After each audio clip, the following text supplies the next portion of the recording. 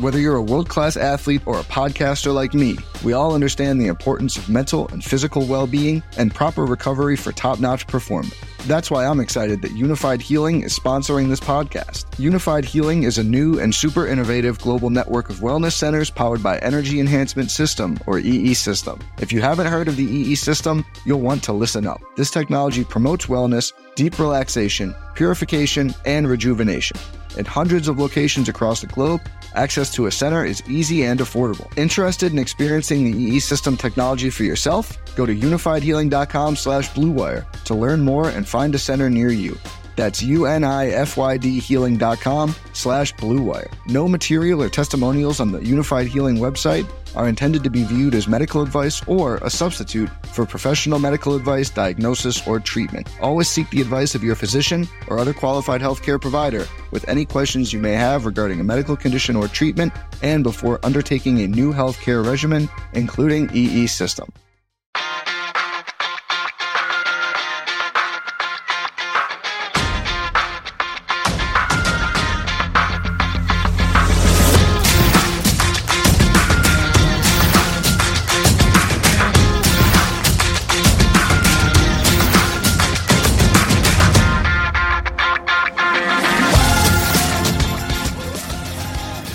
Welcome again to Gamble On, the weekly gambling podcast presented by USBets.com.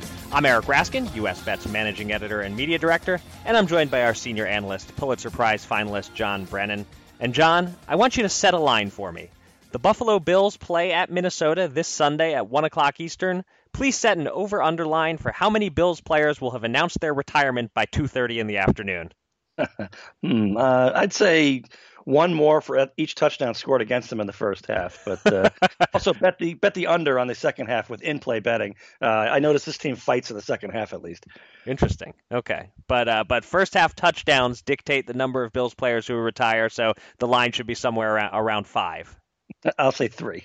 Okay. All right. And promise me that you won't retire in the middle of this podcast. That you're not going to pull that move on me, are you? I promise. If my heart gives in, it gives out. It doesn't give out.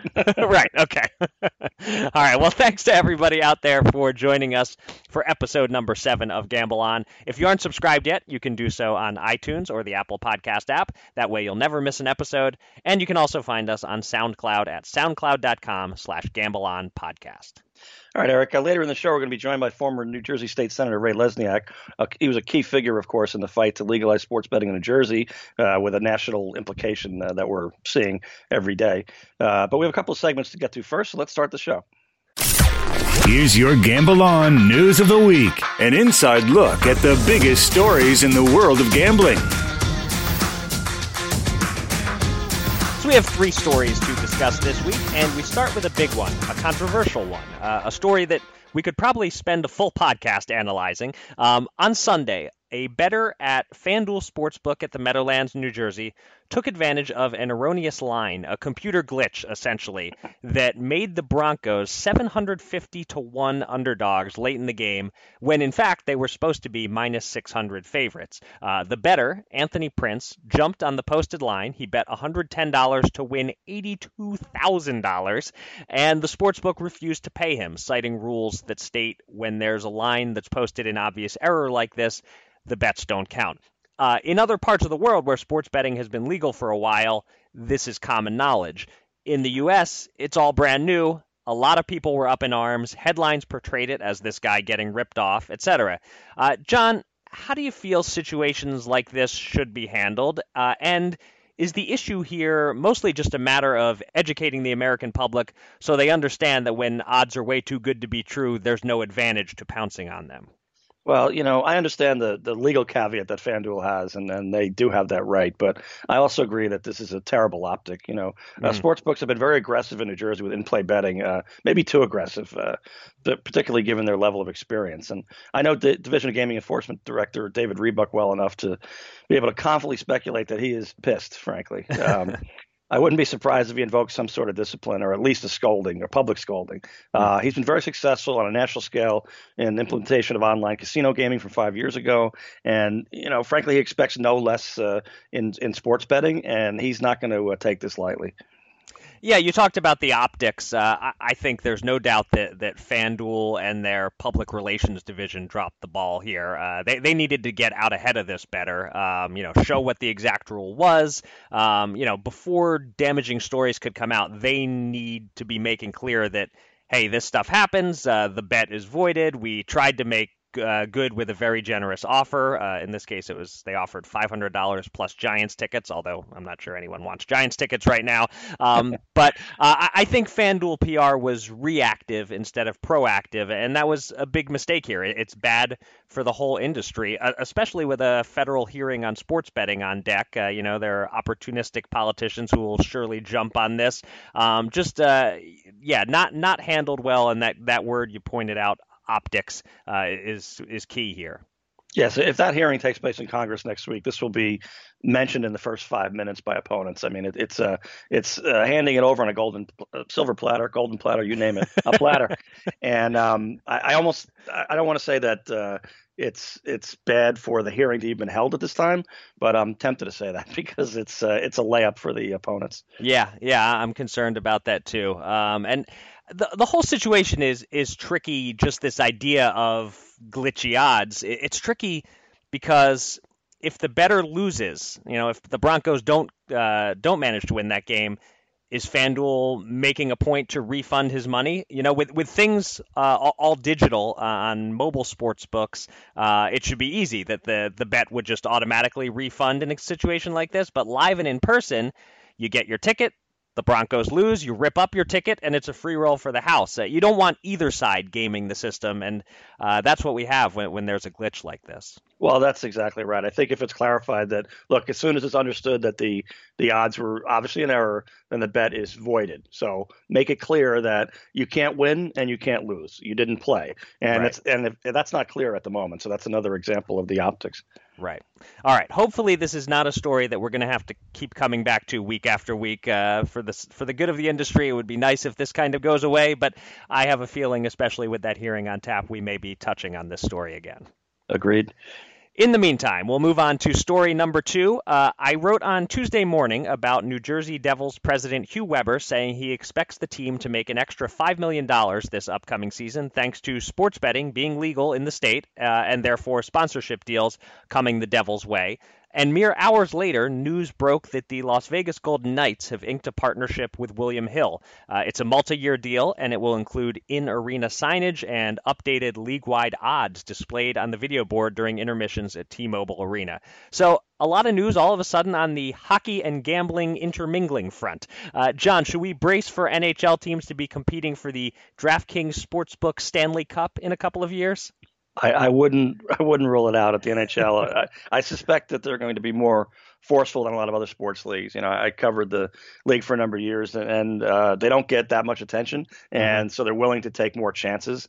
I remember covering the event in 2014 where the Devils' partnership with Party Poker was the first of its kind of a pro sports team affiliating with an online poker site, and meeting Party Poker CEO Norbert Tuffelberger. Well said. Yeah, I think so. The Devils years ago developed a contest on their website regarding who might score a goal for the upcoming game, handing out prizes. I mean, they did as much as they could legally, and that's what they did. So I've known their CEO, Scott O'Neill, for decades, and he's very innovative, very smart, and I think whatever promotions they can come up with to draw attention and to sort of enhance fan experience, they'll do, and a lot of NHL teams will do. Yeah, good for the NHL and these teams. And if I'm a team in another market, not Nevada, not New Jersey, I'm talking to my state government about getting a gambling bill moving. There's no hockey team in Delaware or West Virginia or Mississippi, the other states where sports betting is legal. There are 2 teams in Pennsylvania. They might be reaping the benefits of deals like this soon. But, I wonder how much sway the pro sports teams in all sports hold over their local political representatives. I think we might see some pressure applied as these deals keep making news. The Devils and Golden Knights shouldn't be the only teams managing to profit off this. Yeah, I mean, I've been amazed over the years that if an important elected official is a big sports fan, the deals that sports franchises can get. Right. It's a little scary because that's not exactly a good reason to support a bill or a subsidy or whatever it is. But then you see the press conference and they're all wearing the local team hats and they're excited to meet the team owner and maybe a couple of the players, and it's not exactly great governance, but it's reality in U.S. politics. Yep. All right, for our third and final story of the week, John, I'm going to let you do most of the talking. You took a trip to Washington, D.C. for a conference last week where a panel spoke on the future of sports betting, and you came away with a lot of takeaways, and you wrote about it on usbets.com. But tying in with that, we have some news. A bill was introduced on Tuesday, the Sports Wagering Lottery Amendment Act of 2018, to legalize sports betting in D.C. So it's not Washington getting involved in sports betting laws in a federal sense, but in a local sense, sports betting laws could be coming to Washington.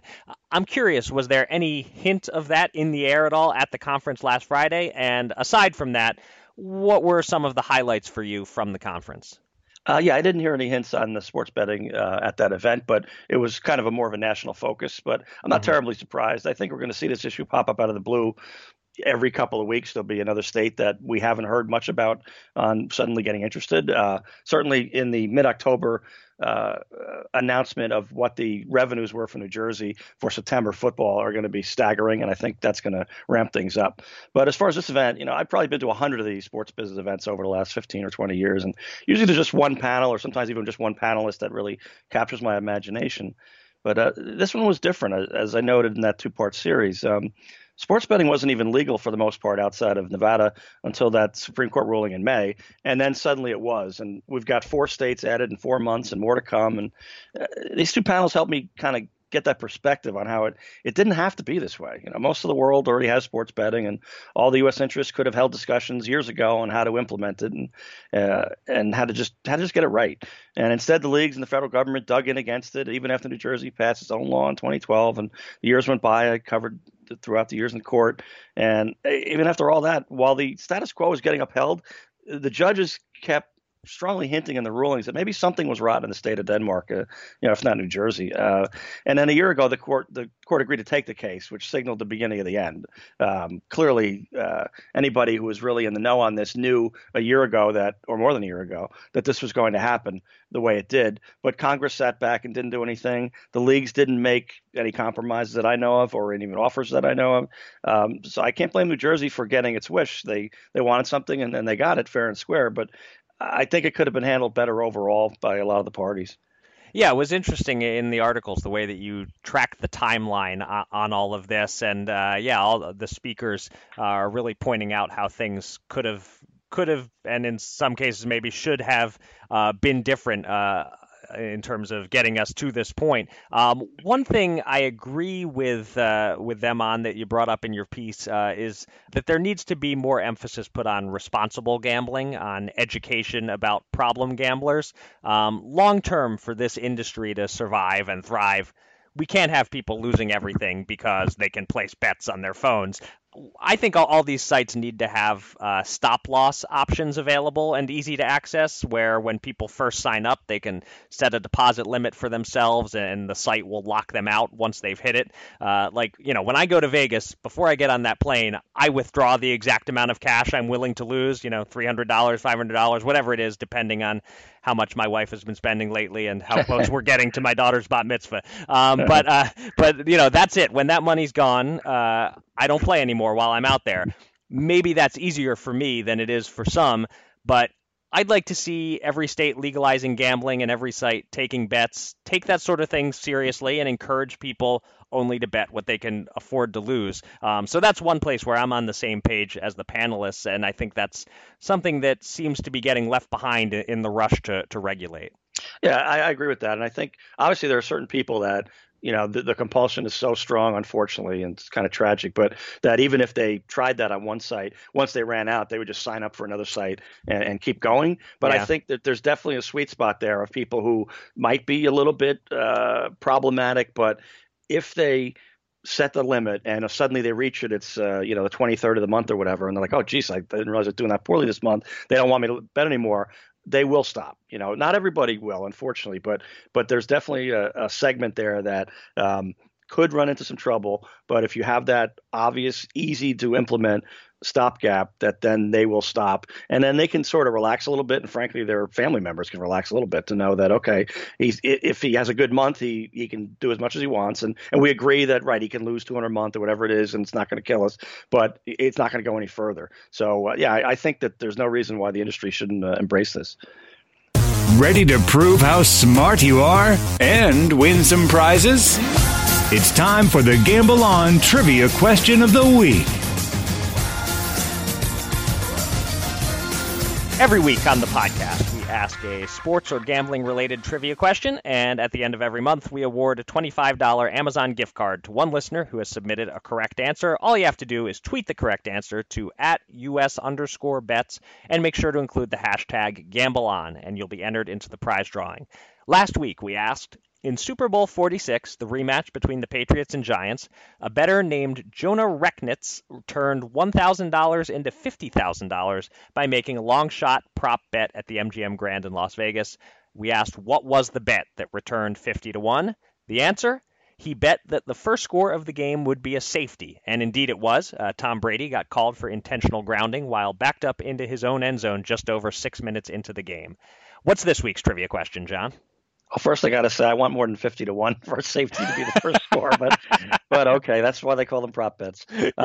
So Eric, this week I'm going to ask which NFL team is responsible for the two biggest money line upsets in the league since 2003.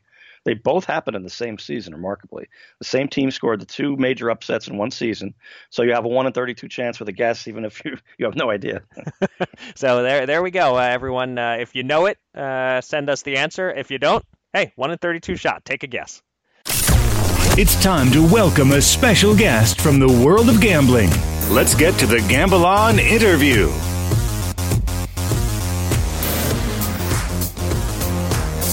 For this week's interview, we welcome an esteemed guest.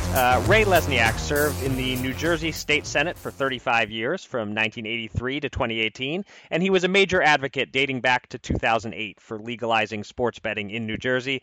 It's been an eventful year on that front, and here to talk about it now is the former senator. Senator Lesniak, welcome to Gamble On. Well, nice to be here. I just want to say that I started before 2008. 2008 was when I filed my first lawsuit, but I had tried for over a year before that to get our congressional representatives to change the law, to repeal PAPSA so that New Jersey can have sports betting. I actually had testimony before the National Conference of State Legislators, their gaming committee, because this is a big states' rights issue. I figured I could get support from them to contact their legislators in Washington to get PAPSA repealed. And I couldn't even get one vote on the committee for repeal of PAPSA, even though the National Conference of State Legislators is a big states' rights organization. So, I tried the route to get the law changed, and I went up against nothing but a brick wall, and that's when I went to court. Okay. So it took quite a while then, but eventually everything changed. I'm just curious, how satisfying has it been for you the last few months as a civilian watching legal regulated sports betting come to New Jersey? Well, I started this, number one, because a friend of mine got busted in placing a bet for himself and some friends in a sting operation. And charges got dropped, but his name was in the paper. He was just placing a bet where he could have done it legally. Not legally, but many people were betting on offshore internet sites. Gotten on a plane, gone to Las Vegas. Why couldn't we do that? So, that's what got me going on this quest. And I saw that the casino industry was dying in Atlantic City because of out-of-state competition for the day trippers.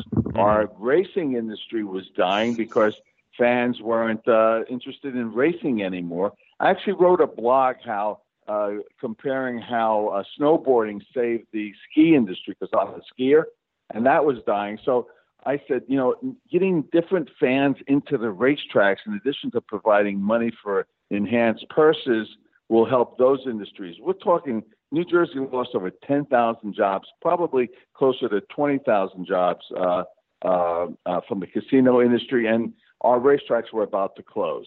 So that's what motivated me to not only start my own lawsuit, which I filed, but to be persistent until we finally wound up with a big victory. And yes, it is very satisfying also to see that it's working so well.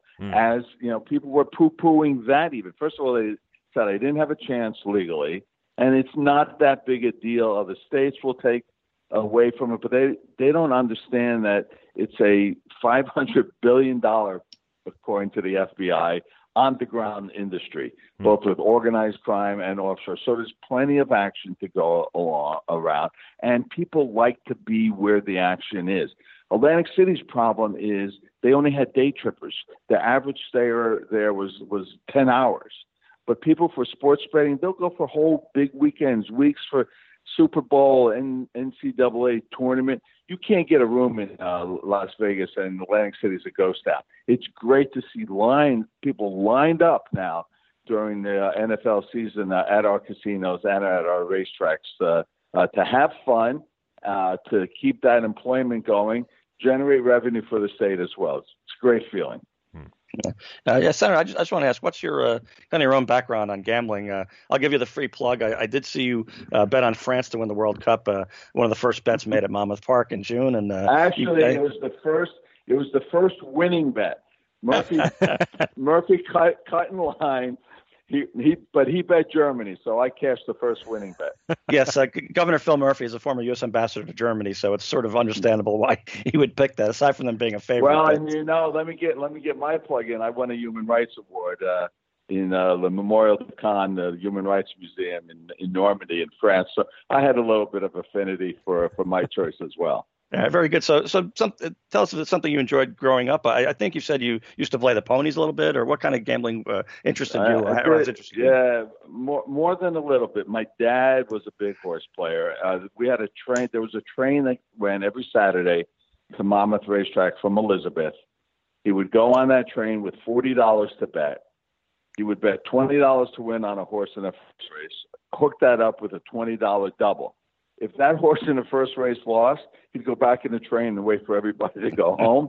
But if that won, he would have a great time and a great party. So, yeah, my dad and I spent a lot of time betting on the ponies and going up to Saratoga and Monmouth Racetrack. So and I used to take bets for him to our local grocery store to bet on the horses. So yeah, I'm well ingrained in betting on the horses, and I saw the enjoyment that people get from it, and most importantly, the economic benefits that go along with it that the state of New Jersey was being deprived of. Well, your dad taught you responsible gambling, and all seriousness, that's a good thing for you and for everybody.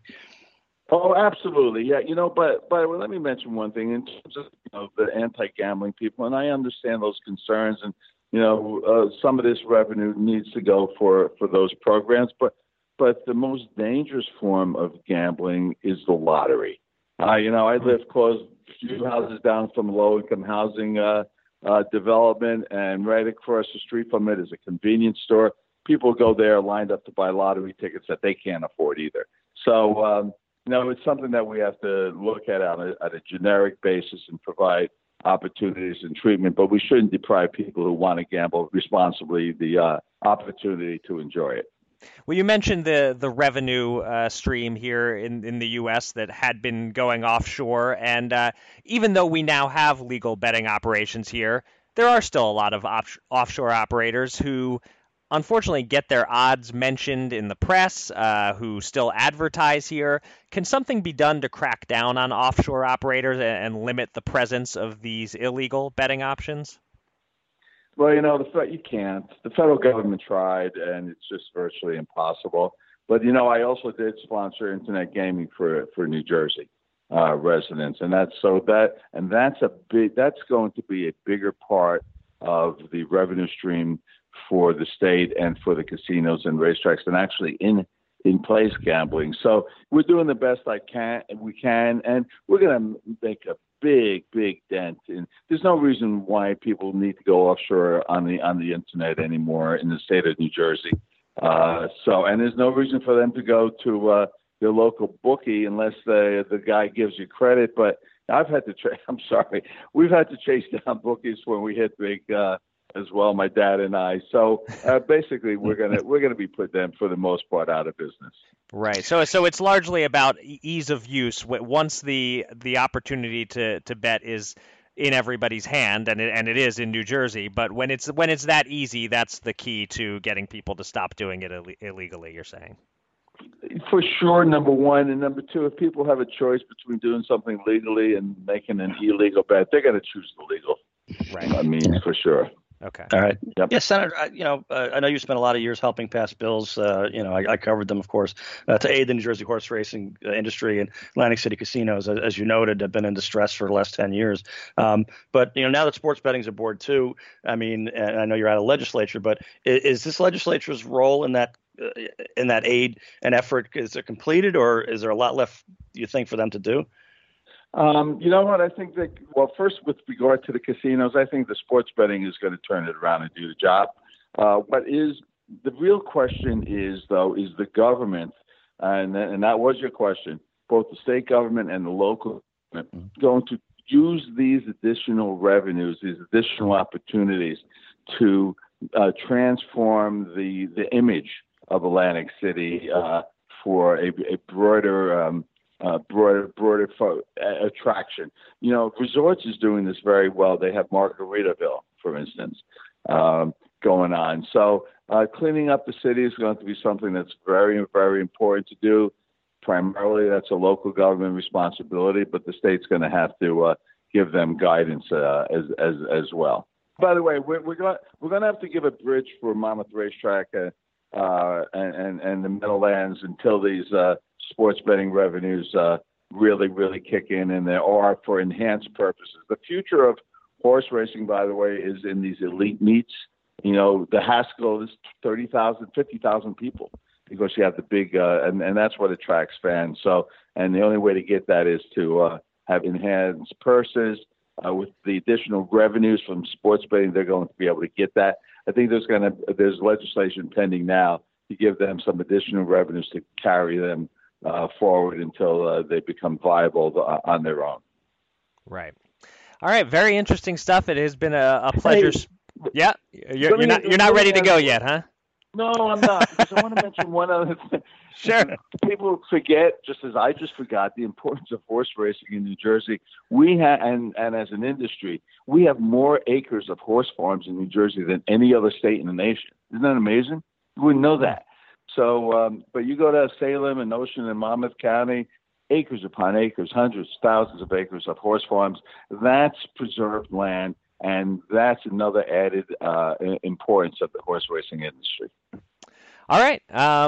Thanks so much for joining us, Senator Lesniak. And on behalf of all of us cashing paychecks in the gaming industry, thanks for the work that you did over the years in New Jersey. All right. Fantastic. Appreciate talking to you guys. Be well. Thanks, Senator. Two men. $10,000. Will they run it up or blow it all? It's time to check in on the Gamble On Bankroll.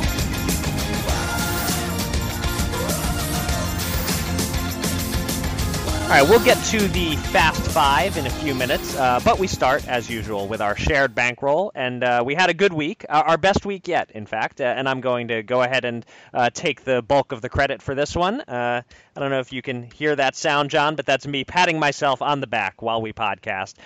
You broke about even. You won $180 betting on Adam Small's alma mater, Vanderbilt, to cover against Notre Dame, and they sure did keep it close. But you lost $200 betting on the Redskins to cover against the Colts, so a $20 loss overall there. But we got a handsome win with my boxing bets. I bet $50 a piece on 3 outcomes in the Canelo Triple G fight. Canelo by majority decision at 14-1, Canelo by split decision at 8.5-1, and Golovkin by knockout in rounds 10 through 12 at 11-1. and Canelo got the majority decision. So all in all, those bets turned $150 into $750, and that means overall we've just about climbed out of the hole. We're down just $40 from where we started.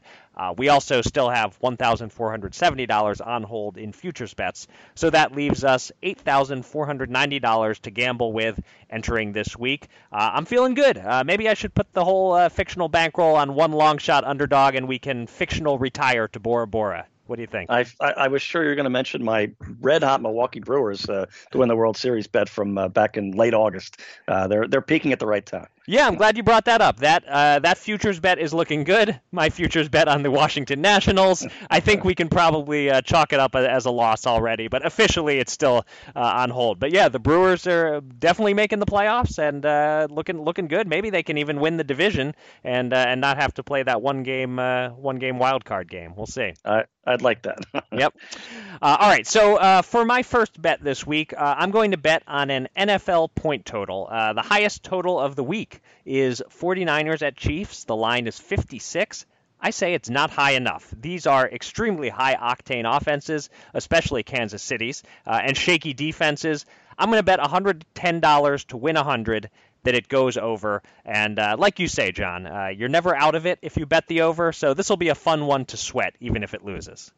I just noticed this morning they were mentioning the most memorable Jets-Browns game was a double overtime playoff game. I think it was 1986. And let's just say I recall that game having the under 41.5, and it's 20-20 in overtime.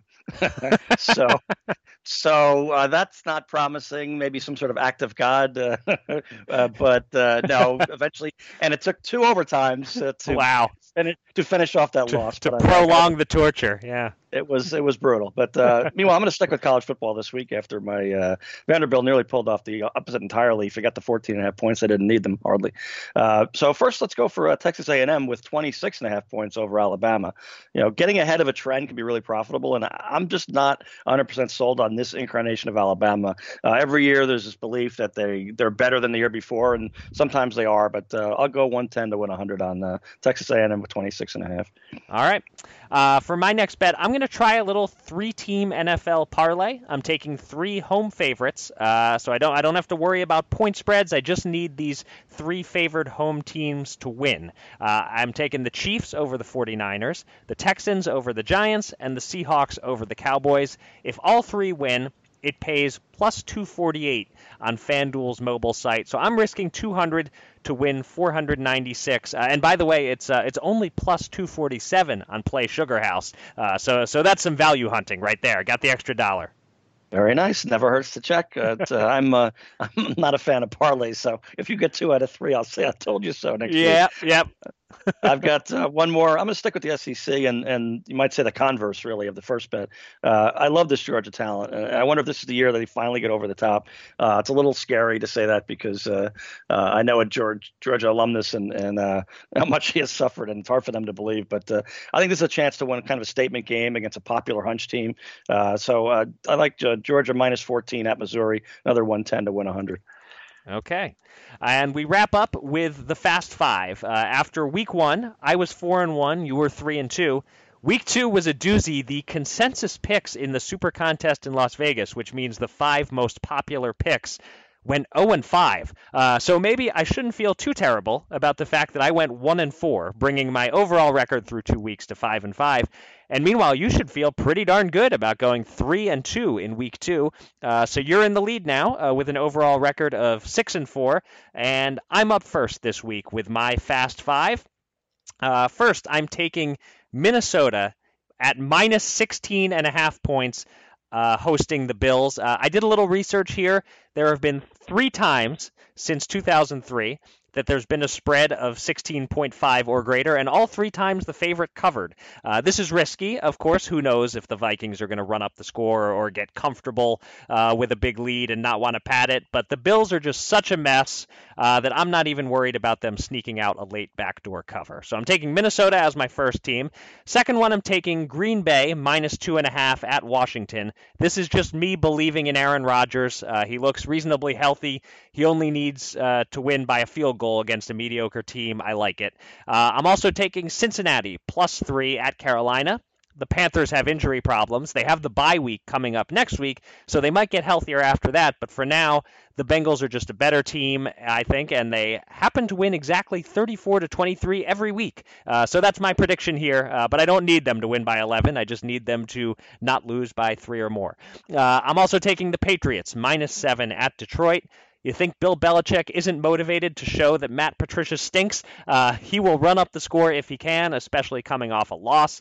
I'm not worried about giving a touchdown here with the Pats. And my final pick, the Tampa Bay Buccaneers, +3 against Pittsburgh. I'm not sure I'm totally sold on Fitzmagic and the Bucs yet, but I'm definitely sold on the Steelers being in disarray and being a worse team on the road than at home. I'm almost surprised they're favored here. I will gladly take those 3 points. All right, Eric, we're going to have one head-to-head again. I'm 1-0 in the head-to-heads. I think you should mention, but let's start out with Falcons -3 versus Saints. The spread is multiple points different if the Browns didn't miss 2 field goals and 2 extra points last week. So that's just ineptitude on their part and bad karma, whatever it is, but that's not the Saints. So Falcons -3 just seems like a great value. Texas -3.5 against the Giants. You kind of alluded to that. It's a must-win for the Giants, so that can make for a scary pick sometimes, but I don't think this team has the goods, and I don't think they bought in on new coach Pat Shurmur. I just the vibe, frankly, in this market is terrible, so I don't mind giving 3.5. The Bills I'm taking +16.5 versus the Vikings. We're going head to head there. Yep. More than a 2 TD favorite in the NFL is really saying something. You mentioned a stat that sometimes they've covered, but in this case, the Minnesota defense is absolutely elite, of course, but I'm not sure the offense is definitely enough to handle this number. And as I say, for whatever reason, I don't know what the Bills were doing in the second half last week, but they actually pretty much pitched a shutout on the Chargers. And so there's some fight left in them. So it might be a backdoor cover, but it can be a cover anyway. Yep. And fourth, I'll try the Chiefs -5 against the 49ers. A white knuckler win over the Lions by the 49ers doesn't particularly impress me. Pat Mahomes, he's the son of a former Mets pitcher, by the way. He's overhyped, I'll admit it, but he's solid, he's good, and the Chiefs are loaded. So I can see going against them at some point if the hype machine gets too high, but -5 against the 49ers is okay. And finally, Raiders with 4.5 at the Dolphins.